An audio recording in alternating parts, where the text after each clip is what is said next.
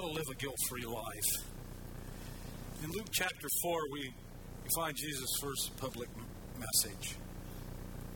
To narrow that down, you think that God, after Malachi, there was 400 years between Malachi and Matthew, and then God with skin showed up, and this was the first public message that he had. He spelled out what his premise was and why he was here on earth. And he had just come out of that encounter, 40 days in the wilderness with Satan, his archenemy, and now he comes into the synagogue in Nazareth and proclaims with great assurance these much-needed words of comfort and healing. And that's the thing about what Jesus said those years ago, that it's alive and it's as powerful and maybe even more relevant now than when he said it then. He stands up and he says this, verse 18, Luke 4.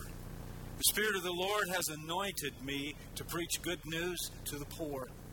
He has sent me to heal the brokenhearted and to announce that captives shall be released and the blind shall see, that the downtrodden shall be freed from their oppressors, and that God is ready to give blessings to all who come to Him. Now, to Jewish ears, when they were talking about oppressors or whatever, they had been under the boot heel to Rome. And I am sure in the beginning that that's what they thought, that here comes Jesus that is going to free us from the Romans. But that wasn't the message. Jesus was coming to free them from themselves. He was coming to free them from the clutches of the enemy, so to speak. Jesus stated in his very first message, I came to bring good news. The best news that will ever be told. I've come to set people free from all the things that have been holding you in bondage. And the third, he said, I am the truth. And if you know it and embrace it, it'll set you free. Jesus said in John 32, if the Son will set you free, you will be free indeed. And those words today are alive and relevant to us. So Jesus is saying to you and I today, I've come to set you free. Remember, we just had a 3-message series out of Galatians, and that was the whole theme of the book of Galatians was freedom is what we have, and Christ has set us free. He promises real and lasting freedom to everyone who accepts it. So now the question is this morning, and what do you need to be set free from? Perhaps it's guilt. Maybe it's the pain or resentment, the expectations of others. Maybe the control of desires, the old nature just consumes you. Fear of death, maybe, or worry. For us humans, the list is really, really long. Jesus, God with skin on, came to earth to teach us how to live. John 10:10 says He promises us abundant life in all its fullness. If you are a follower of Christ this morning, are you living that life? Is your life abundant? And then He gives us eternal life in the Father's house if you accept and embrace it. This is what Jesus said. I want to set you free from the burden of guilt. Our big idea this morning is we need to live free from guilt. There's a lot of people bound up from guilt. Guilt arises out of the conflict between what one actually does or feels and what one thinks one should do or feel. Guilt verbalized sounds something like this when it's in a person's life. I'm not much good. Most of what I want to do I have done seems mean and evil. I really deserve contempt and punishment for my failures. Self-condemnation, self-blame. James Dobson says this in this profound statement concerning self-blame, and I quote, hospitals for the emotionally disturbed are filled with patients who have been able to meet their own expectations and are now broken with self-blame and even personal hatred, end of quote. Sometimes in guilt we feel the need of punishment and we will seek to punish ourselves. Plato said the soul will run eagerly to its judge.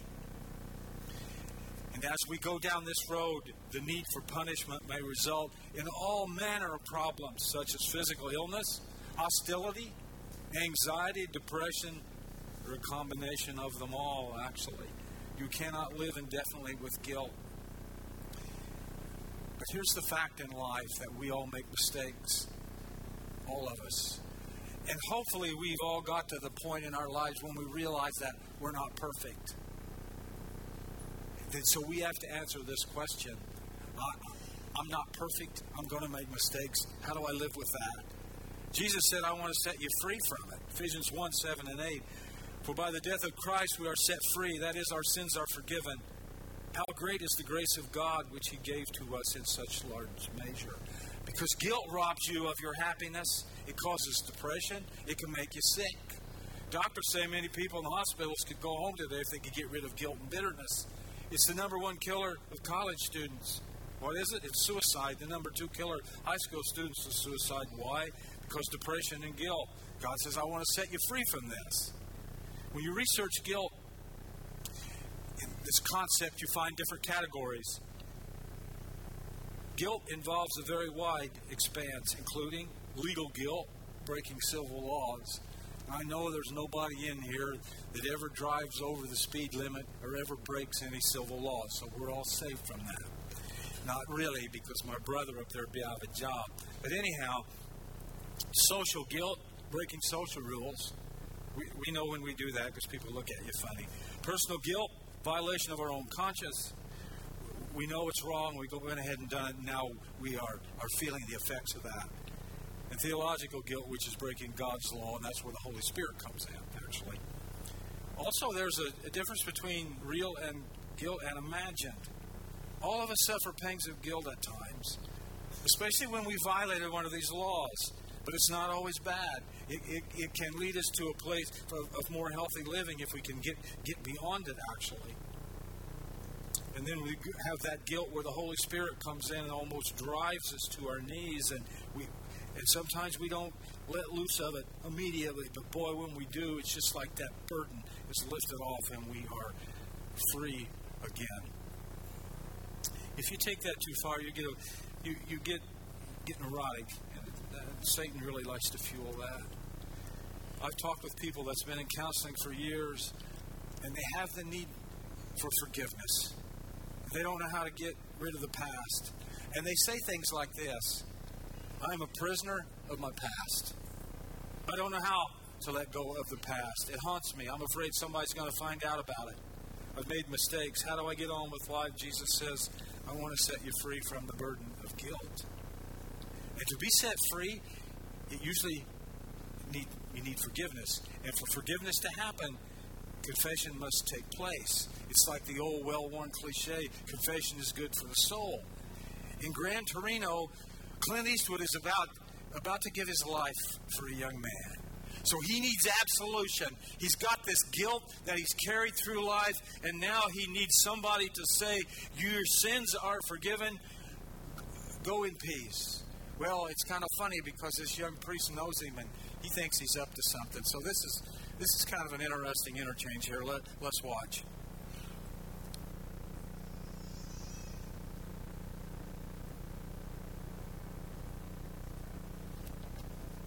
What can I do for you, Mr. Kowalski? I'm here for a confession. Oh, Lord Jesus, what have you done? Nothing. You just take it easy now. What are you up to? Are you going to give me a confession or not? How long has it been since your last confession? Forever. Bless me, Father, for I have sinned. What are your sins, my son? Well, in 1968, I kissed Betty Jablonski at the factory Christmas party. Dorothy was in the other room with the other wives. It just happened. Yes, go on.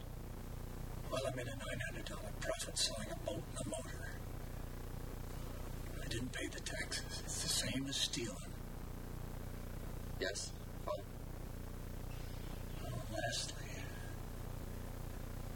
I was never very close with my two sons. I don't know them. I didn't know how. That's it? That's it. It's bothered me most of my life. Say 10 Hail Marys and 5 Our Fathers. God loves you and forgives you. I absolve you of all your sins. In the name of the Father, Son, and Holy Spirit. Thank you, Padre. Are you going to retaliate for what happened to Sue? I'm going over to that house today, Mr. Kowalski. That's so. It is. And every other day until you see the folly in what you're planning. Busy day. Gotta go. Go in peace. Oh, I am at peace. The Bible tells us that you don't have to come and confess your sin to me. You confess it. Whoops.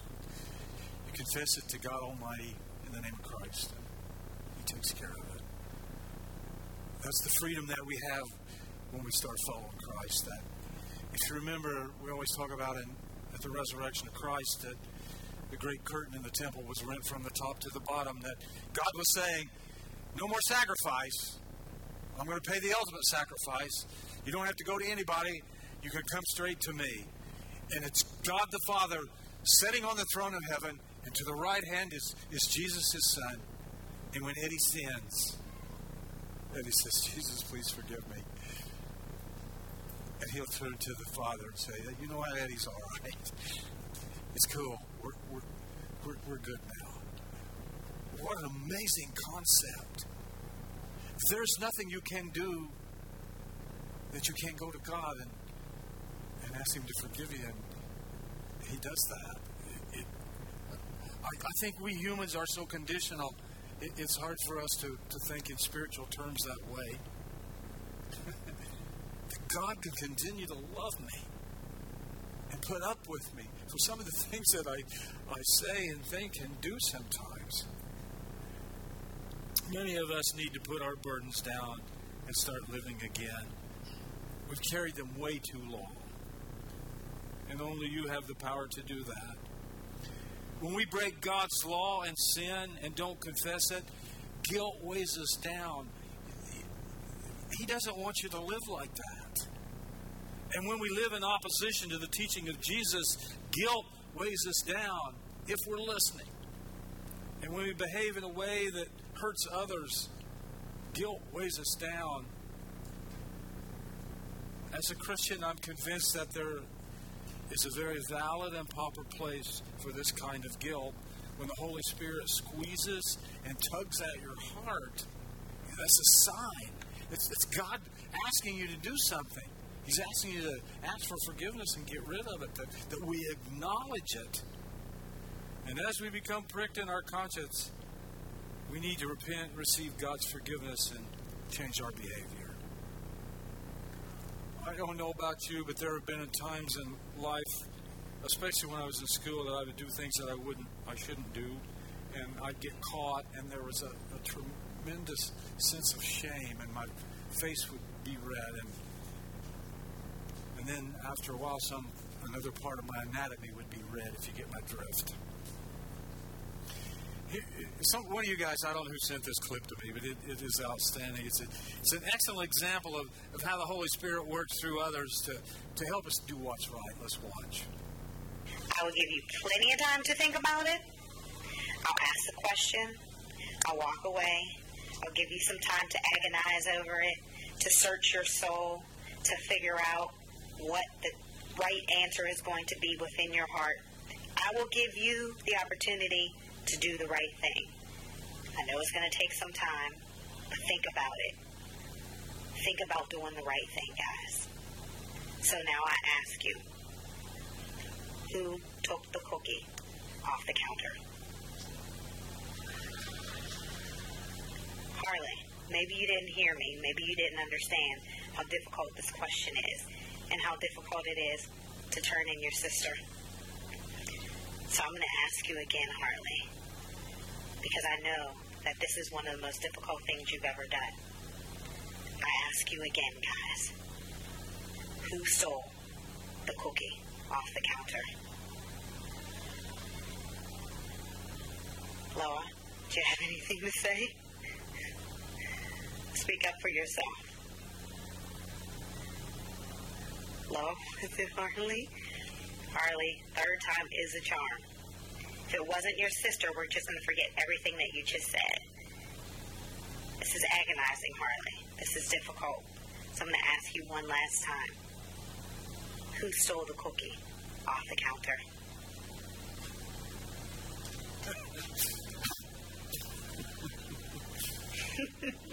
Sell out. Take a bow. Oh, man. That's what happens sometimes. Somebody helps us acknowledge our guilt, actually. I call it getting ratted out. But you call it what you will, you know. The Bible says that when we come to Christ, He takes us and forgives us instantly. He forgives us everything we've ever done wrong in our past. Can you imagine what a list that is for a lot of us? And it's things that sometimes we don't think that we can be forgiven for. But He forgives us completely. Without question. The Bible says, I've taken your sins and put them all behind my back, out of sight. I've separated them as far as the east is from the west. The Psalm says it's like he takes our sins and He puts them in the deepest part of the ocean, and then He puts up a no fishing sign. It's a terrible thing when we bring those back out. You know, I've used this example probably 100 times. Is behind these curtains. That's our closet where our skeletons of our past are. That we like to drag them out sometimes. And the problem is, we like to drag the skeletons of somebody else out more than our own. It's like spouses that say this. Spouses hurt each other, and we do terrible things and break each other's hearts. Almost rip hearts out sometimes. And then after time, hopefully we forgive each other, we move on. It heals. There's not even hardly a scar there anymore. But boy, get in the heat of an argument, and you bring that up. Say, do you remember when? Do you remember the time you did this? Rips that open and it starts to bleed again, and then here you go again. So I ask you this. If God Almighty Himself can forgive and forget, why can't you and I do that?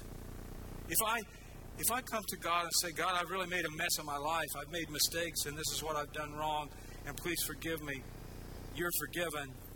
God says, I not only forgive you, but I wipe the slate clean. I think for a lot of us, He's wore out a lot of erasers. If you put your sin on a board and every time you ask for forgiveness, He wipes it off. But it's like starting over and over again.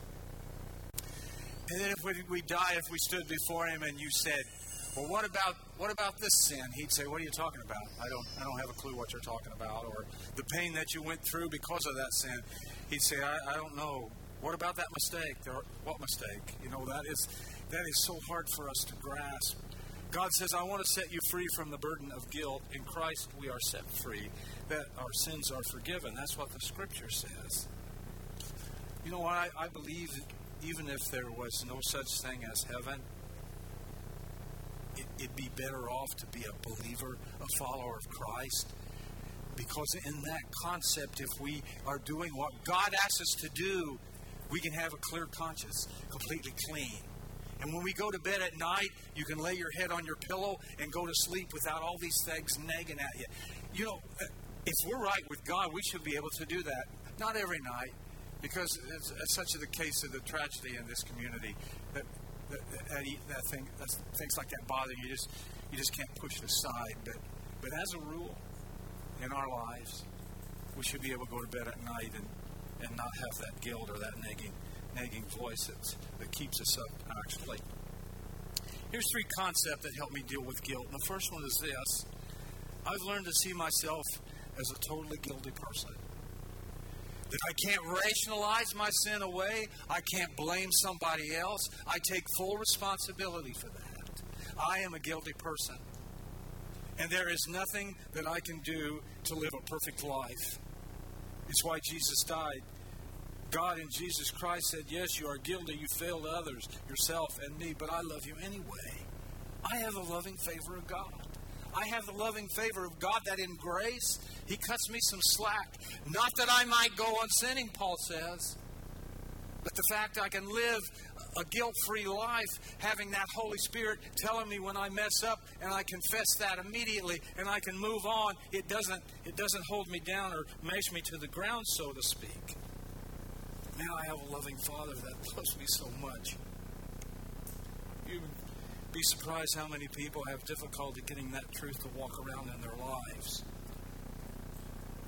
Maybe as a child, your parents told you that you never amount to anything. That's harsh, but I have known parents and teachers that would tell children that. What a mark, what a burden to put on somebody when they say that to you. Well, maybe you bought into that. God doesn't say that. This second concept, in order to please God, I've got to forgive myself. And there's some things that's really difficult because when we sin, it just doesn't affect us. The majority of the time, there's concentric circles that go out, like when you throw a rock in water, they go out, and you affect all these other people. You affect your spouse, you affect your children, your church, and those go out. So then that guilt adds to that as well, because you've hurt these other people, and that's when you need to make restitution. But I had to learn to forgive myself. If we receive His forgiveness, we must be willing to forgive the wrongs that people do, and that includes forgiving ourselves. It's a tremendous truth, especially those that have neurotic guilt. They have to learn to forgive themselves. And we are under God's command to do that. Neurosis, being neurotic. You know, one of the things that Ron and I, we spent a week in California at Saddleback before we started this church. And one of the things that he said that really, he did a session on preaching. He said neurotics need a spanking every week. They want to go into a church and they want that speaker to tell them how lousy they are and how God is upset with them and on and on. And that fuels that neurosis. And when they leave with that guilt that they came in with. And they live with that all week. I tell you what, friends, God hates sin, but He loves the sinner. And if we are true to Him as we live this life in Christ, when we sin as believers, He lets us know, and that's when you need to deal with it immediately. That is the point behind that. And I could, I get a soapbox, but man, there's a lot of folks that's not forgiving themselves. If God forgive you, how can you not forgive yourself? And then thirdly, I was relieved when I learned the difference between constructive sorrow and neurotic guilt. So now when I make a mistake and when I sin, I immediately confess it because God lets me know. I'm way beyond the point, and I'd say the vast majority of us are beyond that point when we do something. Oh, I didn't know that was wrong. You knew it. That's the rationalization that we humans are so good at. You know you done wrong because you feel that in your heart. You just know. And then sometimes you need a black lab to put a paw on your head to point you out. But nonetheless, that's the way that it works. But when I say I'm sorry to God and I ask for forgiveness, and if I've hurt somebody, I try to make restitution wherever I can. But I no longer feel that I have to remain in bondage or destroy myself. I am able to accept at full face value 1 John 1:9. If we confess our sins, He is faithful and just to forgive us our sins and cleanse us from all unrighteousness. God does not sanction the continual harassing of myself on coming up short.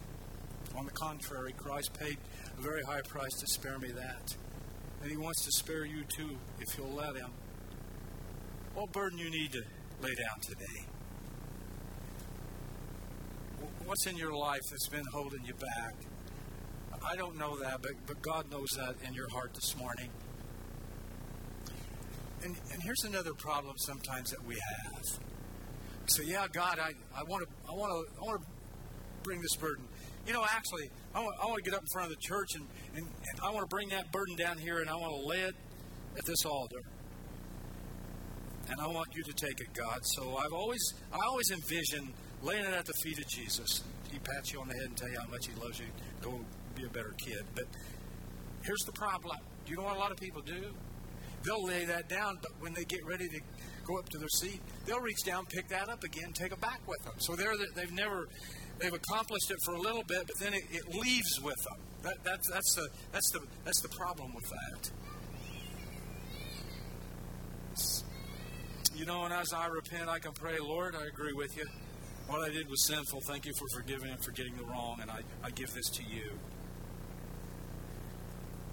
I do not serve God or anybody else when I wallow in guilt and self-condemnation. The Scripture reminds us of that in a strong way in Romans 8:1. Therefore, there is now no N-O condemnation for those who are in Christ Jesus. You realize that there's not a sidebar there or a side note where it lists these things. N-O means everything. It means no. Therefore, there is now no condemnation for those who are in Christ Jesus. So if you are in Christ Jesus, you can leave this morning completely free with no condemnation. He wants to spare you, and will you let him? What do you need to be spared from? Maybe some secret sin. You know what, folks? As Dallas Willard said in Spirit of the Disciplines, you and I are capable of great evil. Great evil. Not just a little evil. Great evil. And a lot of times we do that in secret. And we don't think anybody knows it. But God knows it. And maybe you got a secret sin in your life that your husband or your wife don't even know it, but it's there. Maybe some failure, some past regret or mistake. Man, who wouldn't go back and change some things? Some of us have even destroyed others' lives, destroyed families. Oh, it's deep. It gets really deep. I can go on and on and on about this, the things that you and I have done. But the fact is, I pray that you have asked for forgiveness and you moved on beyond that. And that's what we need to do this morning is admit it to Christ and ask forgiveness and ask Him to cleanse your conscience. You say this to Christ about cleaning your slate. Jesus, please forgive me for those things that I know that were wrong, those bad decisions, those dumb mistakes, those bad judgments. And say, Lord, help me to forgive myself. Help me to accept your forgiveness. And if you've been here, or if you're here and you've been carrying that load of guilt, and you've given it to God this morning, praise God for you. And I got a message from God for you. He says you are forgiven. Accept it. It's never too late to confess and start over. But here's the question. Have you made your peace with God? I always ask that question that are getting ready to exit. I asked this question of Tom Booker last Thursday. Have you made your peace with God? He said, yes, I have. But I don't think we should wait till we're on our deathbed. I think you should answer that this morning. I think you should answer it right now. It's easy to answer. It's either yes or no. And if it's yes, praise God, and I praise you're walking with Christ. If it's no, you need to do something about that. He wants to come into your life and be your friend. You need to receive Him today. I invite you to receive Christ, not because you're going to die tonight, but because you're going to live tomorrow. The cross is the genuine statue of liberty. It offers freedom. That's the basic message of the church. God wants to make you free. He wants for us to live as free as possible. Because if we're burdened down, we can't be that much good to Him. But if we're free, my friends, we can be out into the world and be in Christ because we are free to do that. Would you open your heart to Him right now? Would you pray with me? Bow your head. Lord, I believe that right now you're setting some people free. All manners of guilt. Help us to be obedient, Holy Spirit, as you squeeze our hearts in this loving and gentle way. And Father, right now, I pray these folks, all of us sense your love, that we sense your Spirit in our lives, that you're setting people free from fear, maybe from depression, some from tension and guilt. It's like a mountain of pressure, Lord, that just slides off their backs. So now as they take in a deep breath and let it out, just let that be a prayer of confession that says, God, take me, all of me.